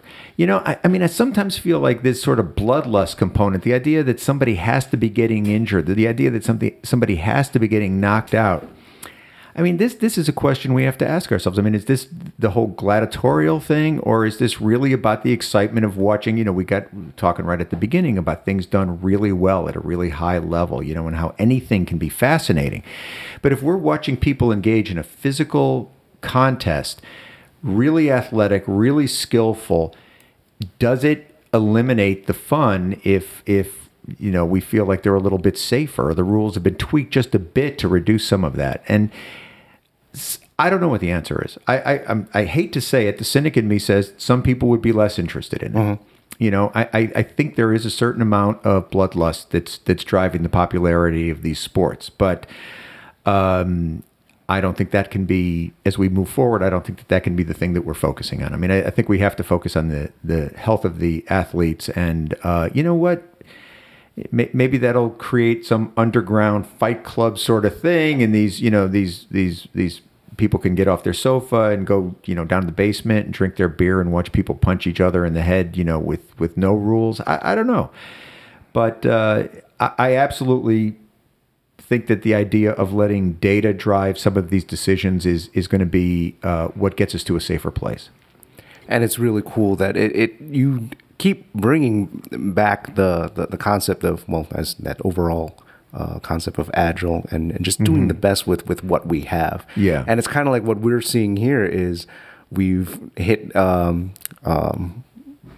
certain end of an iteration maybe, or closing up to an iteration of this is how combat / high impact sports, here's like their, and now we're about to start up a new iteration, especially with everything that's been going on with professional sports, whether it be, I don't know if you saw that documentary too, Icarus on Netflix. That one is an amazing one. That is about the Russian doping scandal, the state-sponsored Russian doping I've read a lot about that. I haven't seen that documentary, but I've been reading so much about that. Yeah. Amazing. I would highly recommend that to you. But it's, again, like, what do you do with athletes under performance enhancing drugs? And not only that, with this process in place that is supposed to be anti, PEDs, and just how, quote, corrupt and how easy it is to get around it. You call into that question of all right, yeah, these athletes are doing these accomplishments at a high level. They want to be doing it. They will risk their bodies and lives to do it for the glory, which is fine. In my opinion, I would say, all right, sure. If you want to do that and this is your decision, absolutely go right ahead and do it. Controversial in a way, but at a certain point, then the gray area becomes, here you are, all right, you've won your gold medal in said sport, you've won the championship in said sport, you're, quote, a role model now, and now people start looking up to you, and now they follow you on Instagram, social media, and they see that look at you, you're 6'8", 300 pounds shredded, or you're a female fighter and you're shredded as well too, and you post things. Oh, I train 5 times a day. Not telling them that you take this special recovery drug that lets you train 5 times a day. Right. Exactly. And then kids are looking up to you, and then other people are. You basically have done the thing of like people yell at magazines, fashion magazines, oh, you set an impossible standard. They literally are, at that point, an impossible standard, So that's its own gray area. I don't know what's going to come. It's very much tied into the same fundamental questions. Tolerating PEDs, tolerating a certain amount of head injuries. It really comes down to, I think, questions that we have to ask ourselves about the purity of sport, but honestly, I would probably say that I'm less concerned about PEDs in terms of whether or not they taint records and things like that. I'm much more interested in how they can make sports more dangerous. I mean, like, honestly, if somebody's using anabolic steroids and they're in a striking sport, I throw them in jail. I mean, to me, that's insane, right? Blood doping. That's the thing Lance Armstrong did, right? Yeah. So what they're doing is they're increasing the amount of blood cells that go into their system, and combat athletes have used that too. Boxers have used it. It's one of the things that allows you to train 5 times a day, right? No human being can train that much. We all know. I mean, sports scientists know, doctors know. You put your body through a period of stressful activity and it breaks it down, and then it has to recover, and then you put it in again. You put in the same stressful activity again, and you can get to a point where you can speed the recovery a certain amount, but you cannot eliminate it. Now, when you get people who are doing 3, 4, 5 hard sessions in a day, those are PEDs. They may not be anabolic. It may not be increasing the force with which you can throw a punch, but I mean, listen, you train. What if you could get, like, you have a job and a wife and a kid and all this. What if you could just get 7 hours a day on the mat? Like, what would that do to your game? Absolutely. Now, what if you could not only get on the mat, but you could work full out, like you would in the first hour, but you could do that 3 or 4 or 5 times. Not have to worry about soreness, muscle soreness. Exactly. You don't come in the next day and you feel like, you have, weights on your limbs. I feel that after one session these days.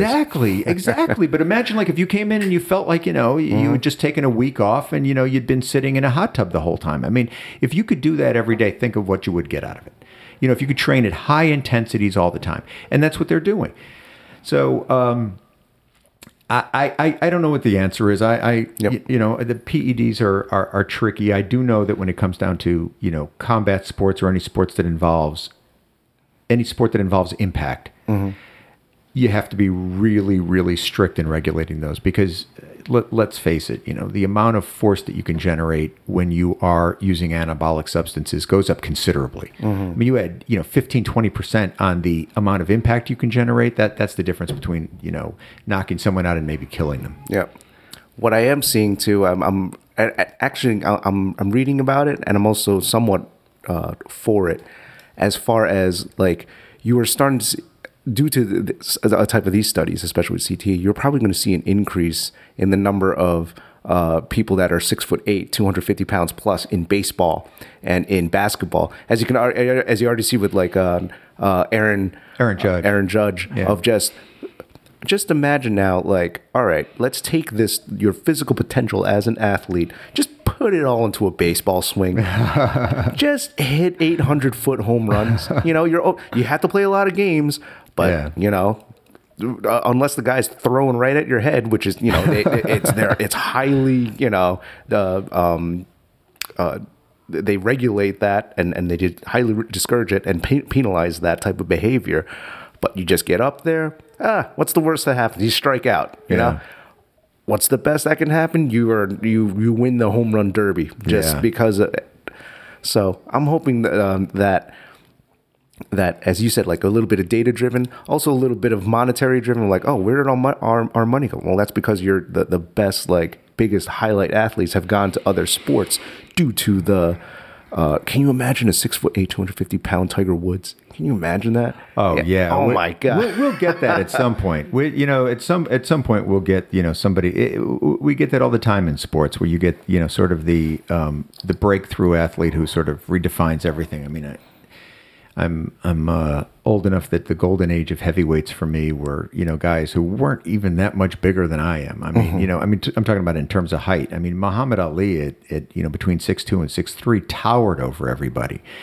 Nowadays, Anthony Joshua and Adrian Broner and not Adrian Broner, Vladimir Klitschko, Vitaly Klitschko, Deontay Wilder. I'm sorry, I'm blanking on the name of our current U.S. heavyweight champion, Deontay Wilder. These guys stand 6'6", 6'7", 6'8", right? I mean, the age of the super heavyweight is here, right? I think it started with Lennox Lewis a number of years back, and now there's been I think Lennox Lewis kind of created a blueprint, and then Vladimir and Vitaly Klitschko really extended that blueprint, right? The idea that if you are a skilled big man, and I think this is where you were going with, talking about Aaron Judge and, the potential, like 6'8" Tiger Woods, they'll be able to do things that, no one 6'1", 6'2" could do, even if they're highly skilled, right? So, Lewis used to live behind this incredible jab, and so you couldn't get in on him, and then he would just pick you apart with shots whenever there was an opening. And bigger and bigger guys came along and followed that blueprint, and now the heavyweight division just looks like they're behemoths, right? So there's always going to be some trends like that, but I'm still enough of a romantic to believe that you will also still continue to get these sort of breakout athletes who sort of defy all the odds, and really I think help to evolve the games that they're in. I mean, I still see MMA fighters and boxers right now who I just admire so much, and they don't seem to necessarily, I mean, they have gifts. Clearly they're all gifted athletes, but I think about like Johanna Jędrzejczyk, and I mean, what she's brought, not just to women's MMA, but to MMA in general, like the real ascension of just a super, super high level striker who can, take the best athletes with their well-rounded skill sets, or even skill sets in other areas, like maybe they're very strong wrestlers or very strong BJJ practitioners, and she just imposes her will on them. And I mean, I love the big fancy home run hitting super athletes, but I still love, I'm going to steal the term from your and Adam's session. I still love the grinders. I still love. I still love the folks who get out there and just really, they move the game forward just through like sheer determination, and that's a beautiful thing. And I mean, I definitely, I still see a lot of fighters out there who fall into that category too. So you mentioned several terms here that I'd like to pivot off of the subject of martial arts and sports in general. You throw in romantic, and you throw in your eyes light up when you start talking about technique, and you start talking about like literally the underdog, or the grind, or that hard work that comes into play. And it was a fact about you that I learned after we beat the crap out of each other in jiu-jitsu and with striking and in boxing, that you are a playwright. And that why don't you talk a little bit about that, because I would love to hear a little bit more about how that affects what you would say as I would say, that your analytical mind and your approach to process, because process, analytical, step by step by step, but then there's probably a bit of artistry, as I would put it. How would you put it, if it's influenced in any way? So it's a strong pivot. I apologize. It's a good question. I mean, it's a question that I have not answered fully in my life, but I ask it a lot, right? I was my father was a very well-known theater director, and he was hired at Rutgers and to head up their theater department in the early 1970s, and he went on to become the founding dean of the Mason Gross School of the Arts, which today is one of the top 3 or 4 performing arts colleges on the planet.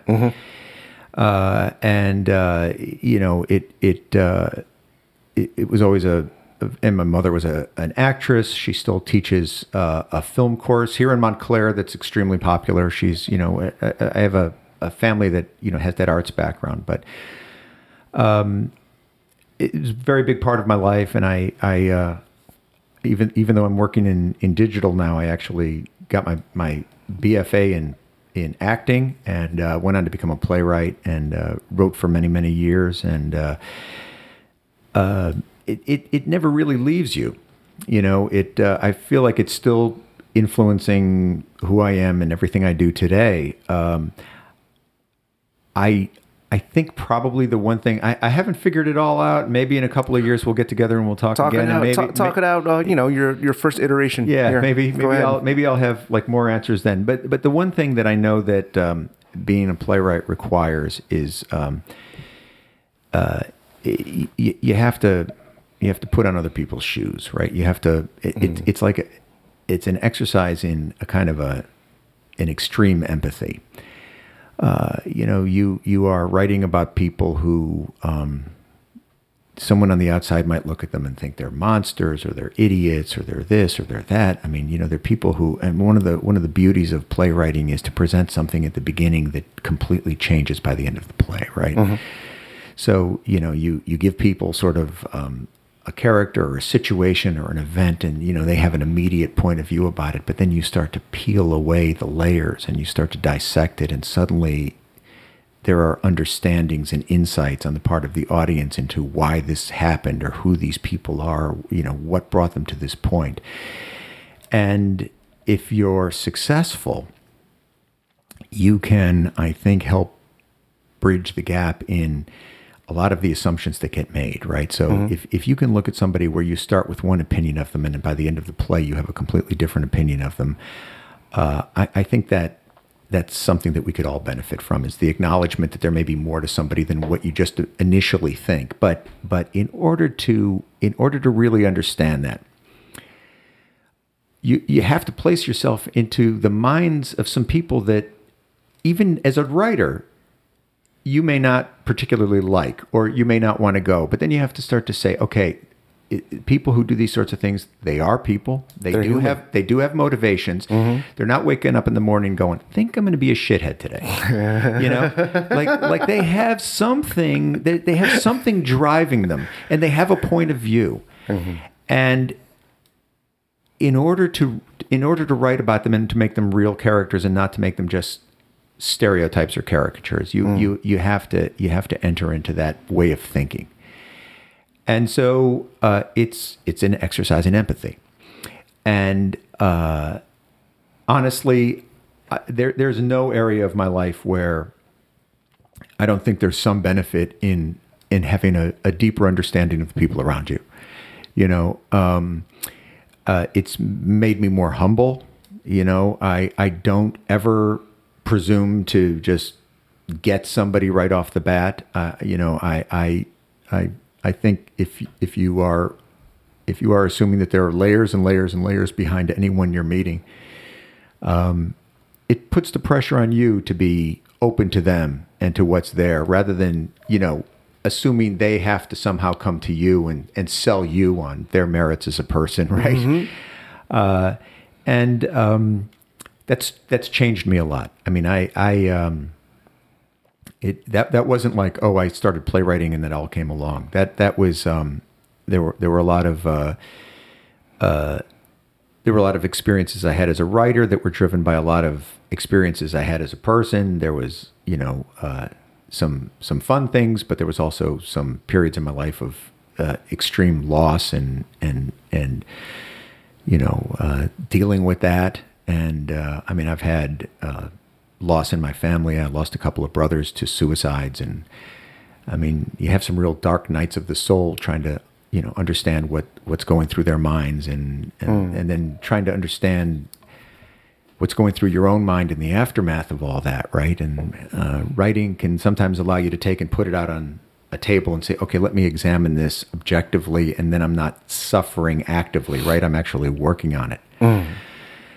But really what you're doing throughout all of it is sharpening your ability to sort of consider other positions and other people's experiences, and to value them all, right? So, now I do digital design, and I made a decision to move away from writing that had to do with my family and mm-hmm. and the need to put food on the table fairly regularly, but I still feel like I'm always, whether I'm in a room with somebody who's upset about something and we're trying to work through it, I'm still trying to understand where they're coming from and speak to their needs. And if it's something we're designing for an end user, I'm still trying to think of their needs.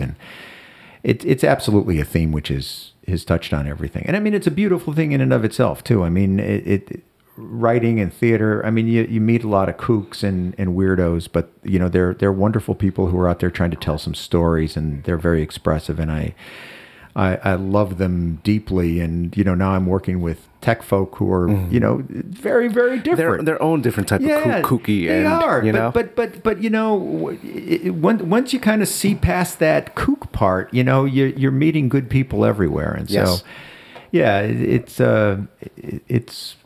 was an interesting background, but I don't regret any of it, and I don't think I could be doing the things I'm doing now without, you know, having taken all those steps. So wonderful.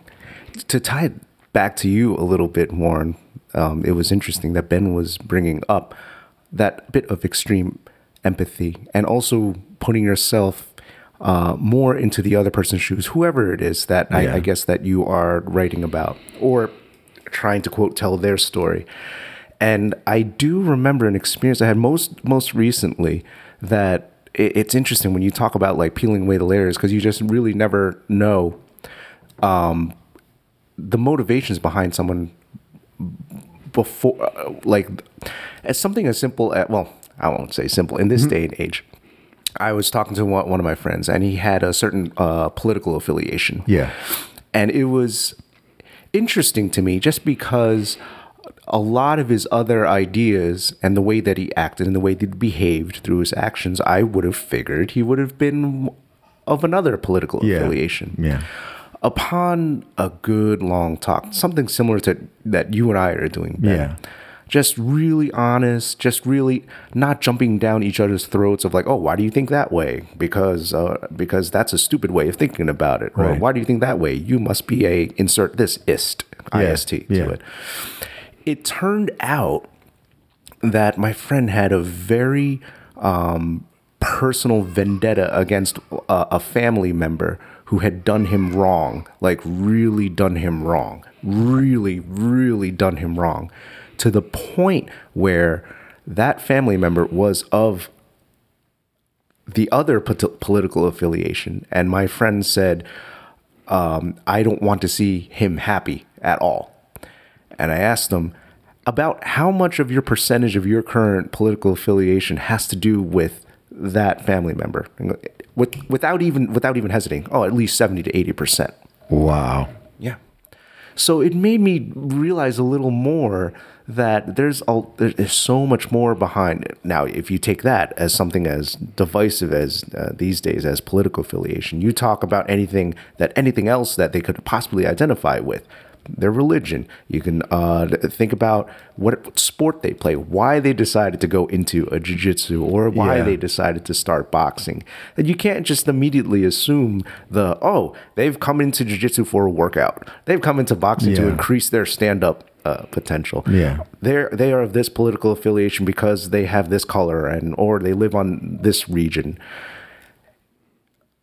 The fact that you enjoy and you've applied, what was that? The transference of skill? I think that's what you called it. Yeah. And that ability for you to be a playwright and to read into a person, to peel away the layers, especially a mechanism of like creating a story to tell the story of that person. Yeah. To peel away that much layers, I think is an invaluable tool that I think certain people just probably don't take the time to do for, you know. I guess it's probably just a lot easier. Warren, it's probably a lot easier for you to just, oh, that person's a dum-dum. That's why they think this way. Oh, this person is, you know. Yeah. There was a joke went back many years. They said, you know, why am I prejudiced? Because it saves time. You know, it was like, it's easy, right? But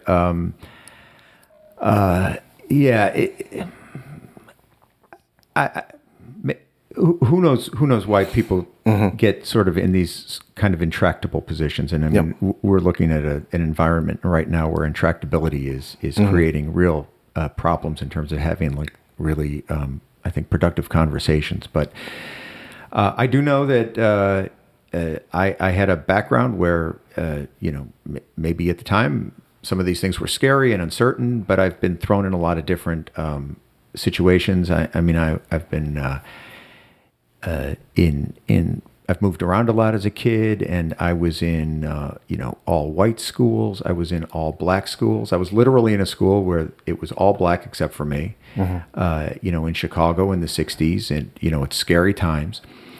And I've moved around a lot. I moved from Chicago to Ohio to New Jersey. I've been exposed to a lot of different things, a lot of different influences. Maybe this was, all of it was an advantage ultimately, right? Because I have just come to the point where I love your story about your friend who chooses a political affiliation to spite his brother. That's kind of a play right there. I could take that, and say, okay, we could turn this into a cool one act play, right? But I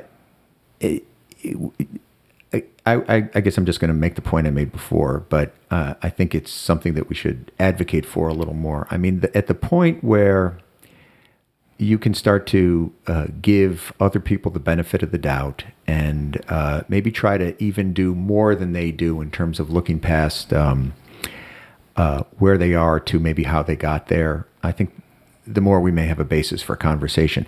That being said, I have a couple of lines in the sand that I don't cross. When people, when people start to talk about, we get into the, talk about the ists. When we start to talk about entire groups of people being, substandard or this or that, I'm sorry, I just draw a line in the sand. I think there's like there are certain principles that, we have to stand up for and we have to fight for, and we have to, there's certain behaviors we can't tolerate. But even as we protect those and as we stand firm against that kind of belief, I still think we can lay a foundation for maybe changing that kind of rhetoric and changing that kind of thinking moving forward. But it's got to be built on empathy. And like anything else, that's something you have to get good at. I can't just say to you, be empathetic. Now, go. Give me 10. It's it takes a long time. And I know in my life, like I spent many years being pissed off, and it was, road rage and, bitter about where I was and I still where I am. wasn't. Yeah. Jersey City rush hour traffic. Come on. All right, I'll give you Jersey City rush hour traffic. but I think we have to. It's kind of like that question you asked me, and I was sort of positing an answer about in regards to when is certain behavior too much regarding kids, Yes. and you have to ask that hard question. But I think those moments of introspection are key for getting us all to a better place. We really have to start to ask ourselves sometimes: is this because we really think this is a better position, or is this emotional or emotional laziness? Am I just like being lazy? Is it easier to just say, fine, I'm thinking this way, or am I really, am I really doing this because I think this is better not only for me but for everyone else? Again, humility and introspection. I think these are, these aren't things you get. You hear talked about a lot, but I think they are key qualities to our getting to a more productive kind of dialogue across our society. Absolutely. And with all that, we pretty much hit 2 hours, Ben. An amazing 2 hours that just flew because I've been saying it recently now, but I've been saying that I always try to push on this podcast. I always try to push outside of my comfort zone, Yeah. and even just in topics of even asking, as you said, that question, because if you ain't pushing, you aren't learning. Yeah. So Yeah.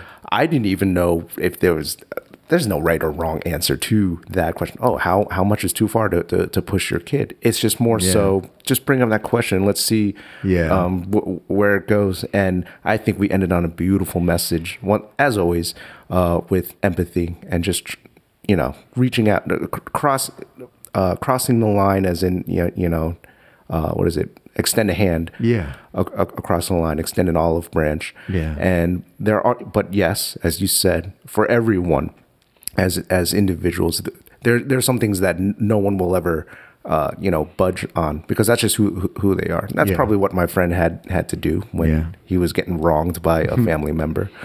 But in the end, I really want to thank you for your time, Ben. You kept me on my toes, because always I love having these analytical discussions, whether it be about sports, whether it be about whiskey.